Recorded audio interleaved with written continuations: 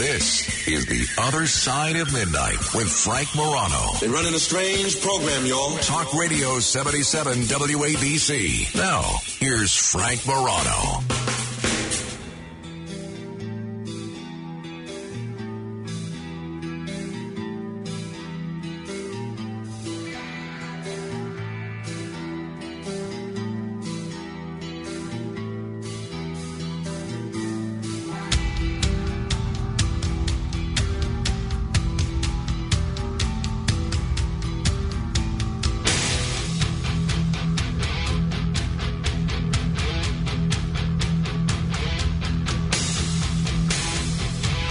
Good morrow, everybody. This is The Other Side of Midnight. I'm Frank Morano. You know, I'm not Jewish, but I'm frequently mistaken for someone that is Jewish, and it's just as well for me. It's fine with me.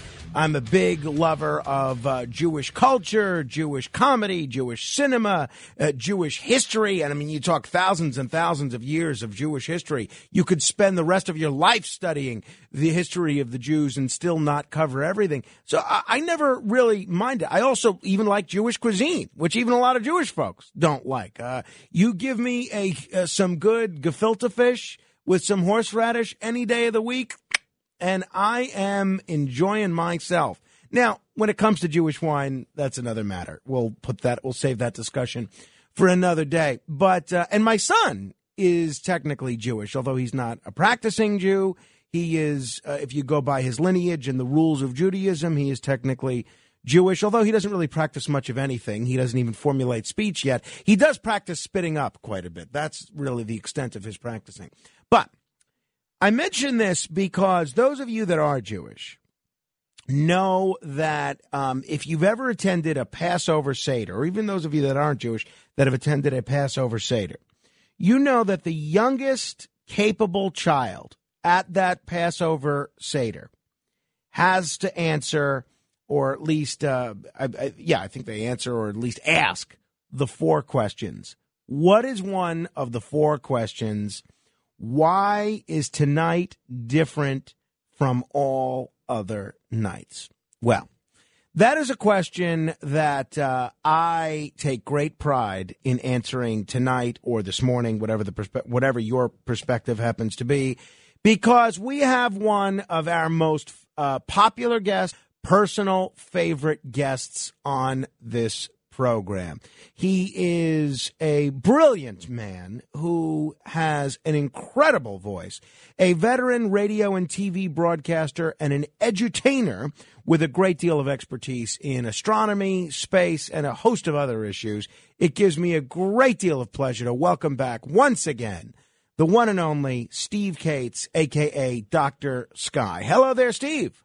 And good morning, Frank. Great to be back for another episode here on Talk Radio 77 WABC. Well, we're honored that you're always so generous with your time and always make yourself available at these crazy hours, which even in Arizona, I realize it's a little late. You make our show better by your constant, your regular contributions to it. Steve, well, thank you. Steve, look, the whole world is fixated on this Russia-Ukraine situation, deservedly so. I mean, it's a very difficult situation to watch. But I interviewed an astronaut and a naval commander recently, right before this war broke out. And one of the things that we spoke about, one of the things that he brought up, is America's partnership with the Russians in the space program. And you have not only the International Space Station, but you have all of these other areas where America partners with Russia when it comes to space travel. Now that we're seeing Russia sort of become an international pariah, everybody from McDonald's to FIFA is sort of deleting Russia from their map. Where does that leave us with the space program, and what's the future of America's continuing cooperation with Russia on the space program? Well, Frank, I'll answer it this way, and it's always straight up and full of information here. I think it's interesting. The right stuff are astronauts, men and women who go to space. And even though the habitation modules on the International Space Station, a lot of it is part of Russia, and a lot of it is part of the United States, and let's say other nations that are on this, generous group in space that's working toward peace in space. But what's interesting is I think it really goes back to the Russians again. Dmitry Rogozin, who's the head of Roscosmos, the Russian equivalent of, let's say, NASA, their space agency, he and others for the longest time have been making these ridiculous statements, again, like Putin with the threat of nuclear war. I mean, God help us if that ever came about, of course, a very serious problem.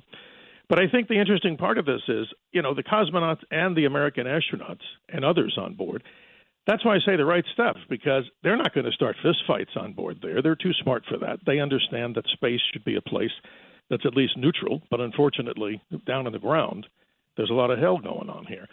So it's kind of interesting. The other day, there were some tweets back and forth. I think that some of the Russians took off the American flag off of a couple of Russian joint U.S. ventures in space, the rockets to launch. But I don't know. I'm just hoping that naturally the simple answer is cooler heads need to prevail. That's what we hope for. But the truth of the matter is the Russians were saying this. This is what Dmitry Rogozin was saying, that he would theoretically have the ability to recommend that they bring down the space station. Well, there is some truth, not to scare people and not to scare the cosmonauts and astronauts. They understand all this. But Russia is responsible for the propulsion systems on board there. No, they don't have the ability to run into the Russian module and just seemingly pull these levers. It's a little bit more complicated than that. And the United States and other nations that are in there, they're responsible for, let's say, the heating, the plumbing systems, the computers and such. But I don't know, Frank. It's pretty scary times out there, but I'm giving credit to the right stuff, and that's what I think astronauts, men and women, are made of. So for the time being, at least in the short term, there's probably no noticeable impact on the American and Russian joint space operations. I don't think so. And like I said, I think that cooler heads prevail up there. And I think even if there was given a direct order, I mean, it's not a military platform in space. I think things are pretty much calm in the sense that, they know down there, about 260 miles below where they're orbiting, some places on the Earth, things are not too tranquil right now. But there could be, as we say in the future, though, I think there's another thing, not to sound alarmist ever here on this show, but always to be truthful. I think the real concern is what happens when, let's say, Russia, if it continues to do this escalation and some of this, jingoistic stuff on the side of wanting to, wipe everybody out on the Earth if they don't agree with them going into the Ukraine.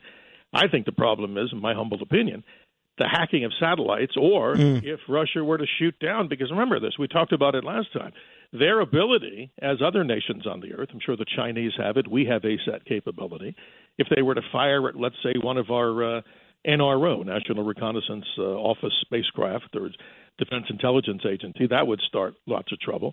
But there's also been reports, and I can't confirm them, don't believe everything I read on the Internet, that we've even gotten into some of their satellites to not disable them, but to cause them what we call static.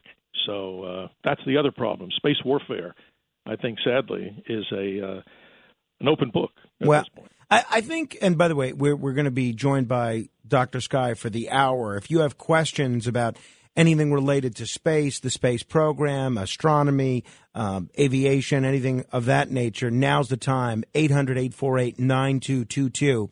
That's 800-848-WABC. The phone lines tend to get crowded pretty quickly, so I would start dialing now if you're curious about anything, whether we end up covering it or not. I think to your point that space warfare, that really underscores the importance of what was implemented under the Trump administration of the Space Force. Would you agree with that? Absolutely. And I think there's many purposes for Space Force. Thank goodness President Trump, had this dream, and it was then completed, not just from a dream state, but to reality. There's other things. We can have peaceful cooperation in space. We can also do more of cargo ships to space, like future space stations, and have a pathway to space with an organized force, as they call it, the Space Force. And also, like we said, let's pray to God that there's no space warfare. But unless people are living in a super deep lead mine, myself included, I think, yes, this is going to be the next platform. And we've seen some egregious things by many nations around the earth. Chinese recently, within years, have shot out of space one of their own satellites that they wanted to see what would happen, creating a horrible debris field, like in the movie Gravity with Sandra Bullock and the other big actor there. But the truth is, Frank, this is something that I think is great, that we do have a Space Force, and I think it's going to go on to exploration of the moon. And remember, we're going to see the first female astronauts from America and other nations be the first females to go to the surface of the moon. And I think it's also going to be by a tight, not just NASA, but the Space Force will also be responsible for transporting people back and forth to the moon for serious research and other issues. Now, there's a lot of reasons, with all the reasons there are to shake your head in frustration or disgust about what's happening here on Earth. There's a lot of reasons to be optimistic about the future of space travel. Most definitely, and we love to be on that side more so. No doubt about it. Now, just going back to this Russia-Ukraine situation, is it true that the largest aircraft in the world has actually been destroyed in Ukraine as part of this war? What happened? Well, here's the scoop. I'll get to other people that I know around the world, like many of them out there, like many people have friends. What the story is this. The largest jet aircraft in the world, a cargo jet that was developed by the Antonov Design Bureau. This is very interesting, in the Ukraine. Antonov has a series of amazing military aircraft for Russia and Ukraine, but the aircraft simply was known as the Antonov 225, and it's known as the Maria. That's the name. So what we found out here, apparently at the airport that's very close to Kyiv, that Russian forces came in and started to fire rockets, missiles, and ground forces came in. And supposedly this aircraft was destroyed because it really had no chance to move out. It was under repair because it's such an amazing aircraft. And think about this, folks. The wingspan is 290 feet, so that's short about 10 feet of a football field. And it has 6 incredible jet engines that fire up on this. And if people want to learn more about this, one of my articles at the KTAR.com blog that I have, Dr. Sky, is all the details about this aircraft for aviation fans out there. It's the world's heaviest airplane. It has this ability to lift so much, and it was used for humanitarian reasons around the world, like in Haiti to supply, people that are in need, dire need, some, medicines, food, and et cetera, and water. But sadly, I can't absolutely confirm this, and all the sources that I've spoken with via email, not by phone, say that the aircraft seems to be destroyed at this point or severely damaged. No, that is sad. Lastly, on the Ukraine front, unless people have questions at 800-848-9222, it was about a little more, almost a week and a half ago, where our producer, Molly, came to me saying, there's this incredible Ukrainian pilot that shot down 6 Russian planes over Kyiv. And she said, I'm trying to work on confirming it. And I didn't mention it because I was concerned that it may not be true. But since then, since that interaction that Molly and I had off the air, the legend or the myth of what some people are calling the ghost of Kyiv or the Panther of Kharkiv or the Gray Wolf has only grown. Let me ask you, based on what we know, available reports and your own independent confirmations of this stuff, is the ghost of Kyiv real, this Ukrainian flying ace that can't stop shooting down Russian jets?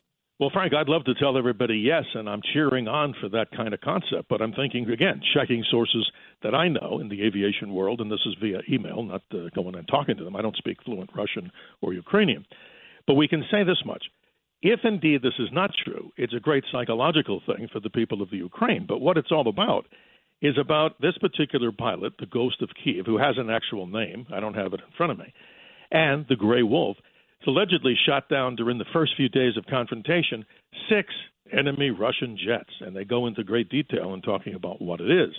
But again, I can't prove this, but some on the internet are saying that the footage that they show is actually footage from a combat simulation game that many people who are in that gaming world call digital combat simulation world, and that it may not be necessarily true. But it's an interesting story. I'm going to continue to check it out, and I think what we're finding out is, it's amazing if it's true because they need all the help they can get. And wow, imagine that. Here's one person who's apparently the pilot itself.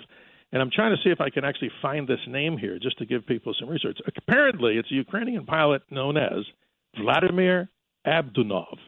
And allegedly, and I'm just reading this from something that someone sent me over from the Ukraine, he allegedly downed 2 Su-35s, fairly sophisticated Russian jet fighters, 2 Su-25s, which, by the way, in case people are not familiar, that's their equivalent of our A-10. And if anybody knows what the A-10 is, and we could go on for hours about it, we do a lot in the aviation world, it's called a titanium tub, the A-10. They should build more of them, in my opinion, because not only does it have this rotary cannon in the front, but it shoots 30-millimeter shells out of that thing. And if you ever stood next to one of these things, some of them have depleted or depleted uranium. These things knock telephone poles out of the ground. And we witnessed, by seeing an air show, a special demonstration down at the Barry Goldwater, range, a live fire exercise with that aircraft. But the one that the one Su-25 is kind of their version of that, certainly in my opinion, aviation world, not as capable. They also alleged that he shot down one Su-27, another sophisticated Russian jet fighter, at least on paper, and then one MiG-29, which is common throughout some of the NATO countries, like Poland, is allegedly going to be sending those airplanes over to the Ukrainians, but not letting Polish pilots fly it to violate this no-fly zone. But this is fascinating stuff if it's true. So the name out there, and I don't have a total confirmation, Vladimir Abdunov allegedly shooting down. And the MiG-29 that he has, if people look at it on the Internet, at least the images that we're seeing, is the really coolest-looking digital camo MiG-29 I've ever seen. That's a cool-looking airplane. Yeah, and even the former president, Poroshenko, tweeted a photo that he said was this pilot, which turned out to be inaccurate. It was from 2 years previously or 3 years previously when a pilot was trying on a helmet. That's the problem with the social media era, is that it's easy to get information, and it's easy to get information quickly. Unfortunately, we're not always sure how much of it is accurate. We're talking with Steve Kates, a.k.a. Dr. Sky. We'll take all your space questions at 800-848-9222. That's 800-848-WABC. We have 3 open lines. Steve, before we take calls, you and I, a couple of months ago, I guess, we spoke about the possibility of a comet or an asteroid or a meteor hurtling towards the Earth and ending life on the planet as we know it, just like the dinosaurs had to contend with. And we talked about some of the good disaster movies that depict scenes like that, Meteor and Deep Impact and Armageddon.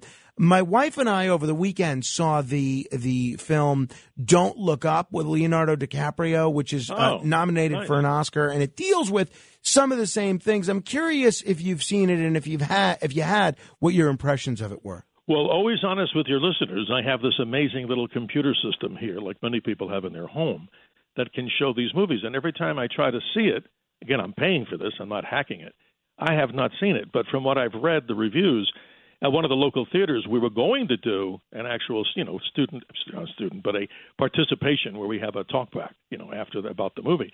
But all I can say is the bottom line, you saw it. If I'm correct, it's that Leonardo DiCaprio is early in his career astronomer and with others, and they're kind of dismissing this real threat and not taking it very seriously. Yeah, well, I mean, it's clearly it's a comedy. It's sort of an allegory for science denial. I thought it was interesting. When you do see it, I'd be curious about your review. I'd be happy to comment. What are some of the films that you do for those cinematic talkbacks that you do? Well, one of the things we did years ago, a few years ago, not that far back in time, and we still do them, was a series that the History Channel had on Project Blue Book. And amazing, because during my time, and this goes back to our days in New Jersey, we were doing radio at a local, college radio station there in Teaneck, New Jersey. It was, some time ago. But one of the things that we had on there, we tried to get the very best guests, and this is just when you're in your college years. So I had the opportunity to talk to J. Allen Hynek, who happens to make a guest appearance, a cameo appearance in Close Encounters of the Third Kind. And why I mention that is all of the research that had gone on about all the different UFO sightings. I thought that History Channel series was absolutely wonderful. I mean, they played out so many of the greatest hits of the cold UFO encounters. And we did that in a large theater. The biggest one we did here at one of the, we call them the Draft House theaters here. You can eat in the theater and drink adult beverages. It's kind of cool environment. And we put people up on, like some of the actors from these different movies, up on a Zoom screen, like an 80-footer, and we do a talkback. But the most phenomenal one, and I think it's one that I'm sure and hope everybody out there in Radio Land has a chance or had a chance to see, is Kubrick's epic 2001: A Space Odyssey. We had the opportunity to talk to both of the good actors in that movie. But to me, Frank, movies like that we continue to talk about, and obviously here on this radio show to get the message out about the study of these wonderful subjects. And seriously, I know it sounds a little different change of venue here, but to take maybe our minds off of some of the craziness that's going on in the world. Absolutely. The chance to enjoy nature and kind of calm down in a way that doesn't really cost you too much of anything other than look outside and try to look up and relax. All right. Well, we're going to take a quick break. We'll continue with your calls. for Steve Cates, a.k.a. Dr. Sky, in just a minute. He's going to tell you what you can see in the night sky these days and what you should be looking for. And we'll have a variety of other subjects that we're going to cover in the next hour. This is The Other Side of Midnight. I'm Frank Morano. Straight ahead. WABC. WABC.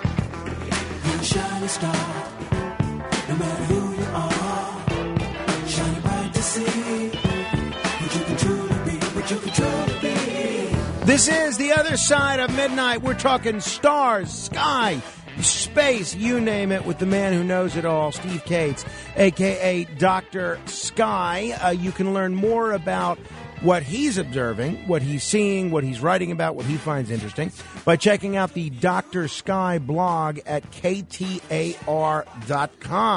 That's KTAR.com. We're very lucky to have him as a regular contributor to this program. All right, I've gone on and on for long enough. I'll give you an opportunity to pick Steve's brain. Let's begin with Bob in Westchester. Hello, Bob. Yeah, hi, Frank. Hi, Bob. Good morning. What's morning, on your Bob. mind, Bob? Frank, I have a question for the doctor. Recently, I was talking to a Chinese student from China who was visiting the United States, and he believes that his people who are going to try to get to the moon first to establish a military base to hold this country hostage. Is that possible? Well, Bob, good morning again. I don't know if it's the reality, but I can tell you this. They have a very aggressive space program, and you have to give them credit technologically. We may not agree with communism, but here on this particular radio show, I'll tell you, Bob, that for any country to soft land a spacecraft on the far side of the moon and do that, nobody's ever done that before. There is, in my opinion, a race, Bob, to go to the moon, at least to do some habitation, build modules like some kind of a place where you can stay other than landing there, collecting rocks and going back. I'm hoping that's not true, but your Chinese person that told you that, there may be some credibility to that, but I'm going to have to research that much more, folks, because all I can tell you is let's hope that's not the case. Yeah, that's for sure. Thanks, Bob. 800-848-WABC. Troy is in Mount Lakes, New Jersey. Hello, Troy. Yeah. Hi, Frank. Dr. Sky. Good morning, Troy. Yes, thanks. So, hearing your title there, Dr. Sky, reminds me of that old TV show, Sky King and Penny. Maybe you should have a sidekick named Penny. That's an idea. Penny. That is really cool, Troy, because on the shows that we do out here, and again, KTAR is the big news station out here, in that show, I always use the promo for that. Out of the western sky came Sky King. And how about this, Bob? Yeah. And how about this, Troy and Frank? A person a long time ago heard this on the radio, and he gave me, I didn't ask for this, the entire series, some of which had never been seen, in years, of the entire Sky King episode. And I think he was flying, I hope I'm right, I think it was a Cessna 310 plane, but that was filmed out in California, but it was supposed to be about Arizona, too. Yeah. I thought it was like a Twin Beach or something like that. I tell you, I should look it up. It was such a cool show that we had to memorialize it. But thanks for offering up. Well, I do have a question, but I do have a question now. Yes, Troy. Okay, so I want to ask a question about how many satellites are there, and are they constantly doing ground imaging? And is there a giant database of satellite ground imaging? And and is it possible now to access some database somewhere for a location at a time, a date, and a location, and get satellite imaging from that database? Troy, very interesting question. My suggestion is, and I'm not sure, I'm not current on this, but Landsat, if you look it up on the web, I think you'll be able to see archival images. Obviously, our American and other nations' so-called spy satellites are not going to give you that avail. But I'm not sure. I'll have to do some research on this. Like I always say on this radio show, right, Frank? If I'm not sure, I'm always going to tell you the truth. But Landsat has always been something. I know that people were using that for very, very interesting purposes, like if they were looking to build homes or large, construction projects, they would actually use that satellite imagery to get some better topographical, pictures of the ground. So I suggest Landsat. But the spy satellites are very interesting. Landsat. And if you look at some of the spy satellite images, wouldn't that be great, guys? If you could actually see from space, allegedly, you could read a newspaper, if people still read those, or look at a book from the orbital altitude of over, 200 so miles in space. That's really cool technology. I want to talk to those guys and gals about the technology they're using to optical image and stuff like that. Yeah, no, that's for sure. So there was a big story about this rogue rocket part that was crashing into the moon.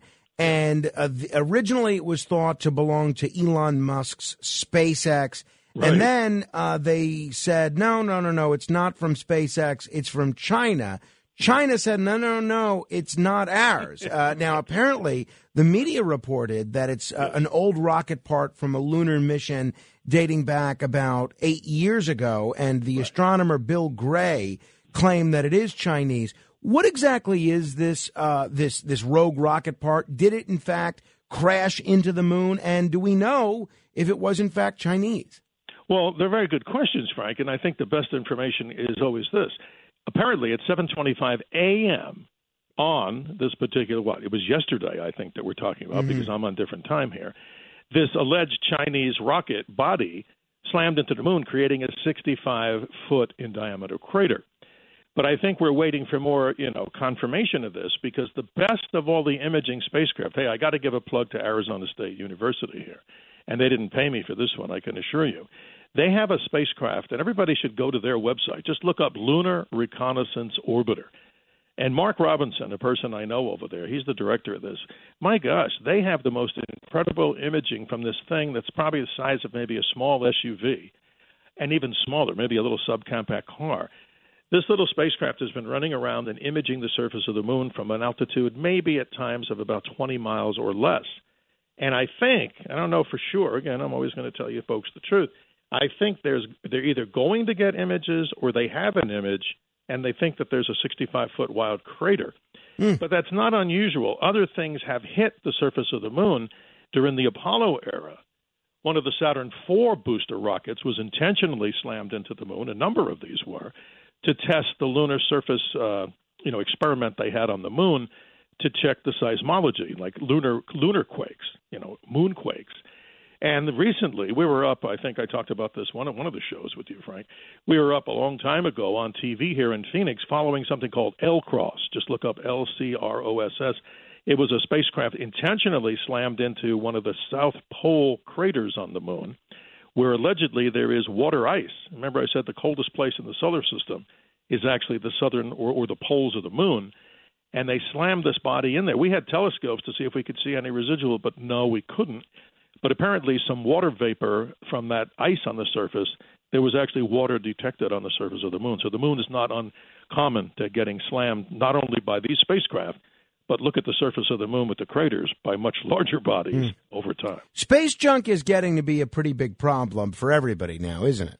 It sure is. And, there's going to be that billiard ball concept that they talk about. It's this effect where when one spacecraft may hit another and another one bounces off another one like billiard balls on a table, but many more on the mega scale, space is becoming, especially in low Earth orbit. And we talk about SpaceX. I have friends of mine, Frank, and I'm sure that you do, that think, SpaceX is awesome. I think they are.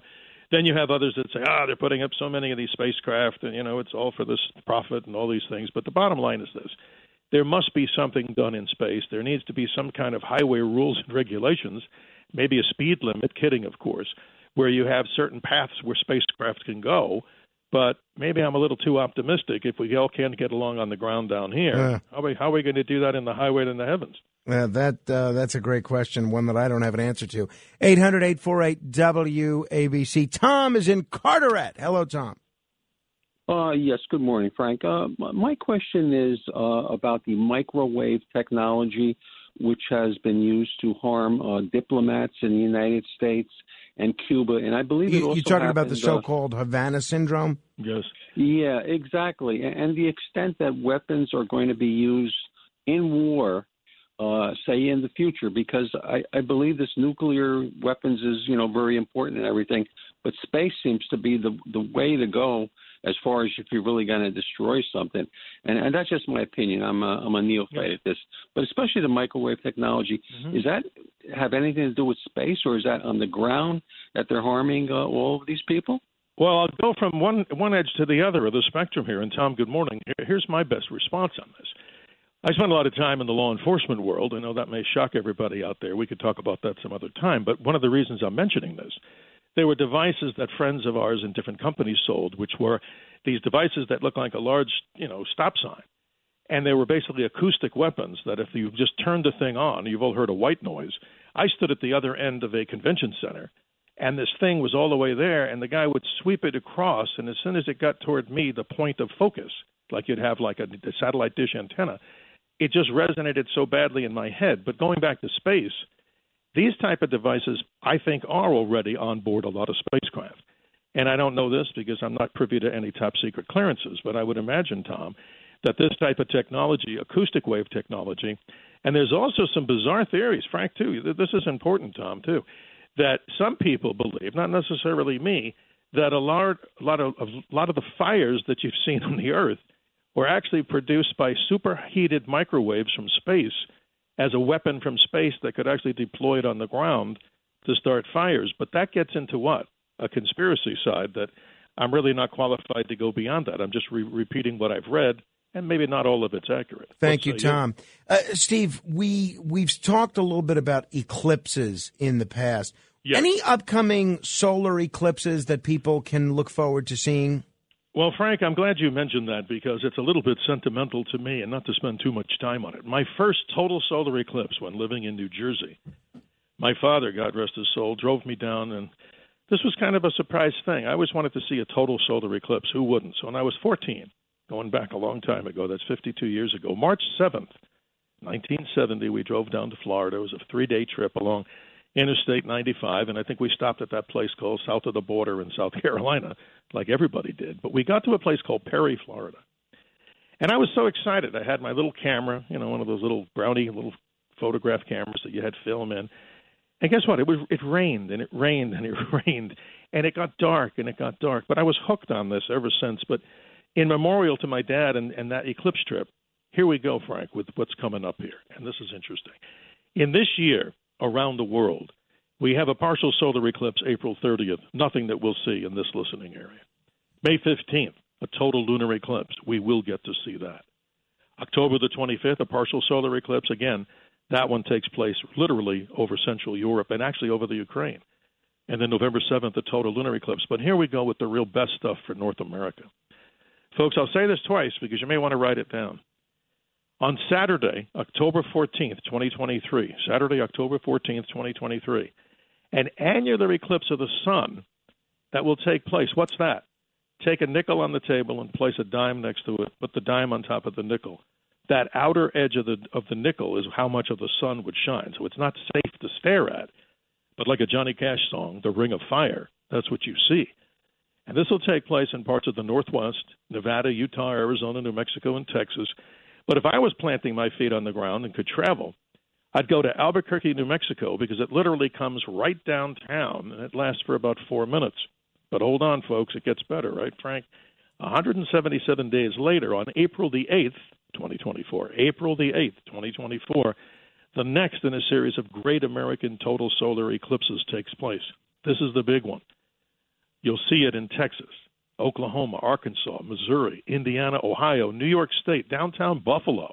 How about that? Downtown Cleveland and all through New England gets to see 4 minutes and so in Texas. We're going to be down there, probably in Dealey Plaza. We talked about that very sacred location.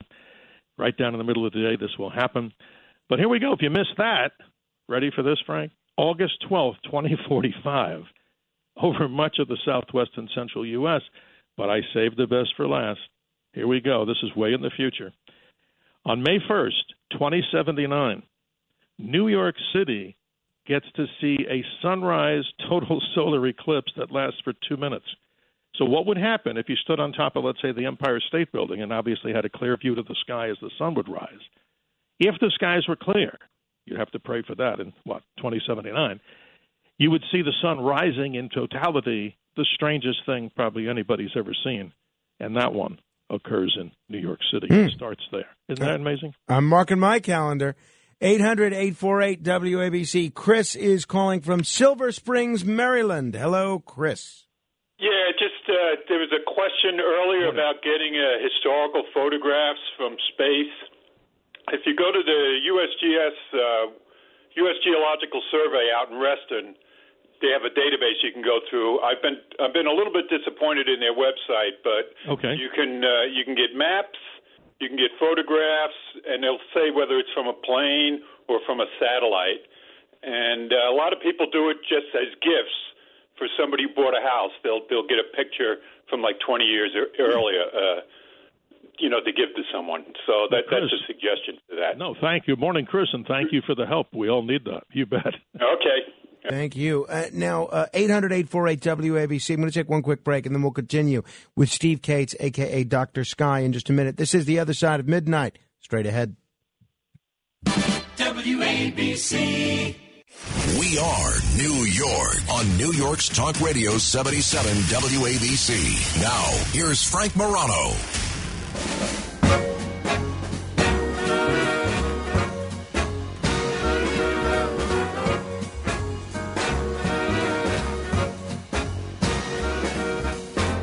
You are the sunshine of my life. That's why I'll always be around.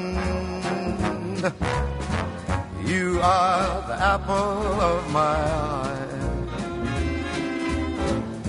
Forever you'll stay in my heart. I feel like this is the beginning. Though I've loved you for 1,000,000 years, if I thought our love was ending, I'd find myself drowning in my own tears. You are the sunshine of my life. That's why I'll always be around.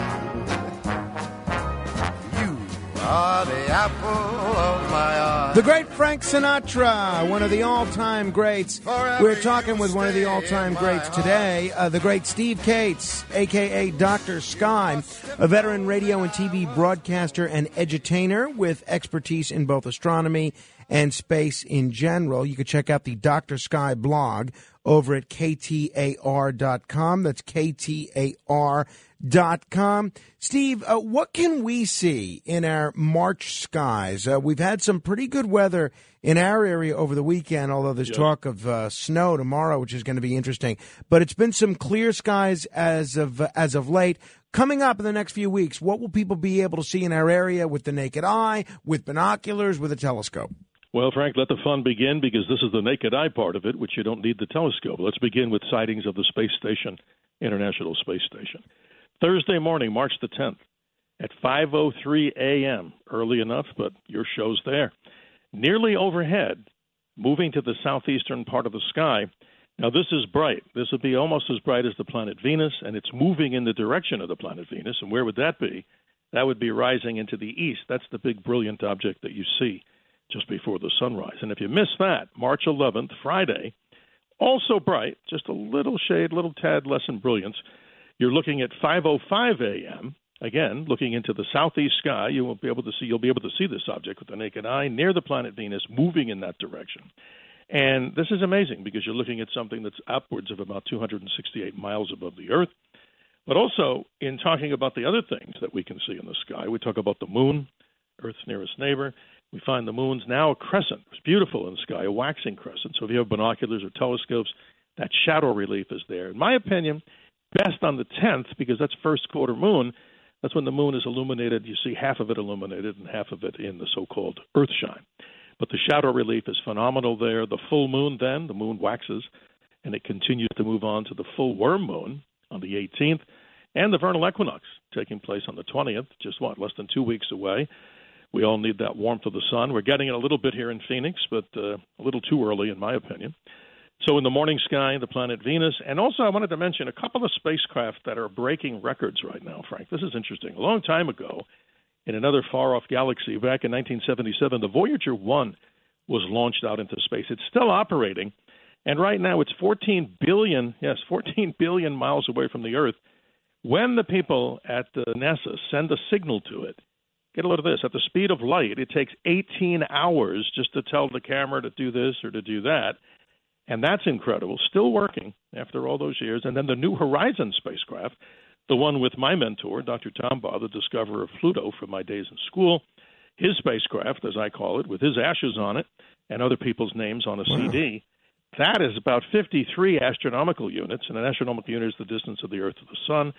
That's about 4.9 billion miles away, and it takes 7.5 hours just to tell the thing to wake up and do something. So they're still in communication with these spacecraft. That is neat. 800-848-WABC. Patricia is in Nanuet. Hello, Patricia. Hello. How are you tonight? We're hanging in there. I'm calling to ask, between all of the things that we send up in space and all of the things that we leave there, how much is affecting the climate change? Well, Patricia, good morning to you. It's really not affecting the climate here on this planet. I mean, up and above the atmosphere, when these spacecraft do deorbit, very simply, majority of them burn up, and that's been the track record of most of them. Occasionally you'll get a sensational news story or a real news story where something comes through the atmosphere and actually hits the ground. But in all due respect, no, it, in my opinion, doesn't have anything to do with climate change, because these objects, even though they're in space, they're still not as big as many people think. Even the space station, if we look at it as being bigger than a football field, is still small, at least by celestial standards. Thank you, Patricia. In terms of what we're seeing in space, one of the things that got a lot of attention, deservedly so, was this James Webb Telescope, and we've been hearing about some of the images that may be transmitted back from this James Webb Telescope. Apparently, it's going to explore an exoplanet system. Yes. First, Steve, remind us, if you would, what an exoplanet is, and second, what exactly is the James Webb Telescope doing when it comes to exoplanet exploration? Great question. And here's exoplanet as a definition. It's an extrasolar planetary object discovered around another star. I mean, for the longest time, we all look at our planets, Mercury, Venus, Earth, blah, blah, blah, all the way out to now Neptune, and poor little Pluto as a dwarf. But these are discoveries that were made back in 1995, the first of the exoplanetary objects, which, by the way, I consider to be one of the most amazing milestones in astronomy, because they never photographed these objects. They're done by a complex series of things. When they see an object allegedly go in front of a star, there's a light curve dip, and they can measure this, and it's amazing how they can do it. So this one, 51 Pegasi, was the first one of exoplanets to be discovered. But now with James Webb, they've got the calibration going on an obscure star out there with all the 18 mirrors. They all focused into one. That was the test. But what they're going to do, this is fascinating, Frank, and everybody listening. There's a star system about 40 light years away in the constellation of Aquarius called the TRAPPIST-1 system, and it's named after a special science project. They've allegedly, and I say this, have identified 7 exoplanetary objects, some of them larger than the Earth, all around this little tiny red dwarfish type of star, which is only 9% the mass of our sun. But what's interesting is, if any of those 7 would be in that habitable zone, which they say they are, maybe, just maybe, that might be one of the more amazing locations to look for the possibility of life. I didn't say, alien creatures like reptilians, but maybe some sort of life in an atmosphere type like planet. But what's interesting about this, let's now journey in the mind's eye as radio's the theater of the mind. If we could go to the TRAPPIST system and let's land on one of those TRAPPIST planets, the night sky, according to reliable sources, would be as bright as the full moon would be at night. But, Frank, you would see, and everybody listening, all the other 6 planetary objects in the sky at the same time because they're relatively close. That, to me, is very Star Wars-ish, don't you think? Absolutely. 800-848-WABC. Al is here in Manhattan. Hello, Al. Good morning, Frank. I'm happy you have the best guest that you have on out of the many guests that you have. Thank you. Excellent. Thank you, Al. Good morning. Informative and entertaining. I have several questions, if it's okay, if I may. Is it true that you experience every 45 minutes when you're up in space, like from the space station, a sunrise or sunset? Yes, that's correct. Absolutely. And that would get a little mind-boggling, don't you think, Al, it goes so fast, because I guess you get used to it if you're up there for 6 months. That is okay. Correct. Another question was this, so you were talking about size, how things are actually small. I've heard it said that when you're looking at a full moon, you could superimpose the United States like east to west, which is about 2,800 miles, and that would basically be it. So when you're looking at a moon, it's basically the size of the United States across. Is that correct to you? Al, you're absolutely spot on. The definition in exactitude is this. I memorized this a long time ago. 2,159 miles is the diameter of the moon. It would be as if you folks are now in New York City.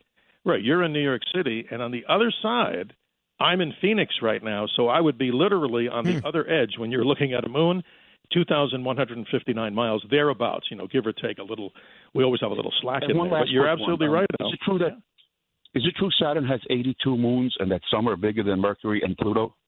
Well, yes, and you're spot on, my friend. I like you a lot because you ask good questions, and you give a nice compliment, too, but more important than any of this stuff. Yes, Saturn has the most amazing satellite, I think, not the largest of all of them. It has Titan. And Titan is one of the satellites in the solar system, the largest one that actually has an atmosphere. See, Ganymede of Jupiter is actually larger than Mercury. So we could look at the fact that Titan is probably larger than Mercury. 82, but you know what, Al? I say there's probably way more satellites than 82 around there. We just haven't detected them all. Yeah, they said 150, but 82 so far. Listen, you're the best, and I look forward every month to hearing you. Well, Frank, I wish you could be on more often.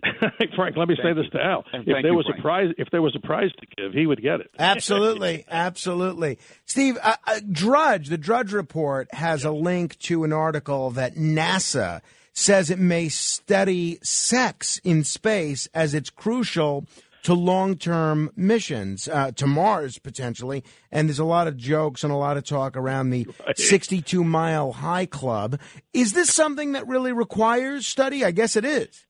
Well, I think it does. And again, I can't confirm this, but talking to so many astronauts, and I'm sure as you've had many on the radio show, I never in and on air ever said to them, hey, and put them on the spot. But I'm sure that whole, issue has already been done in space, but that's another story. But I think it's important to study this because it's one of the many, as we call it, 5 hazards of space. And it goes along with the study that NASA's not, actively seeking out, Dr. Ruth, like we had back years ago, talking about, therapy for sexual problems or concerns. But I think here's something that's interesting. It goes along with this. The basic 5 concerns about space travel, and they are the space radiation. Isolation in space, that's a thing psychologically, because think of it, going to Mars would be about a 9-month journey, and if we're all cramped into a size of a studio, let's say, or a small SUV, or a little bigger than that, like a tractor trailer, I don't know how I love Frank and everybody else does, but how would we act if we were all together like that? We don't know. Then the distance from the Earth, the whole thing about again, going back to this isolation. Gravity fields, what about the effects of gravity on you in space, the long-term effects they've noticed? That astronaut Kelly, the brother of the senator here in Arizona, he had some difficulty coming back. What happens is bones, they shrink, I guess, as we go into gravity or weightlessness. And then the whole problem, of closed hostile environments where you're stuck inside of something. Let's say it's a radiation-powered spacecraft. We have to come up with this. But the sex thing, I think it's about time, but I think it's already been done. But we're not going to get a confirmation, I don't think, anytime soon. Interesting. Leo is in Manhattan. Leo, hello. Good morning, Frank and Steve. Good morning. I have a down-to-earth question. Out of the 6 missions was brought to the Earth about plus minus 900 pounds of material, which I assume is a property of NASA. Yes. I have a 2-part question. One, any of the 12 astronauts was given or allowed to take home a piece of moon as a souvenir and put it on the table as a conversation piece? And the second part of the question is, was there ever any of the material put for sale to public, some auction for charity or something like that? Leo, you asked some great questions. As far as I know, and I've talked to a lot of these astronauts, some that are living and some that are not, and maybe, Frank, you've had them on your show, and other people out there, I'm sure I've even met them. I do not know. There are about 800 and some pounds of lunar rocks that were actually collected. That's almost like, I think it was 834 pounds, but not to split hairs. But I don't think any of those rocks were ever officially given to astronauts. I know a little microscopic flecks or something like that might have been. I don't know that for sure, but I can tell you one thing, both Leo and Frank. There was a big investigation of some people that worked at JPL. I think they were graduate students, and allegedly they had, be careful how I say this, stole some of the samples. And guess what? The FBI got involved in that. And, really? Oh, yeah, and look it up. And they're no longer working there touching moon rocks.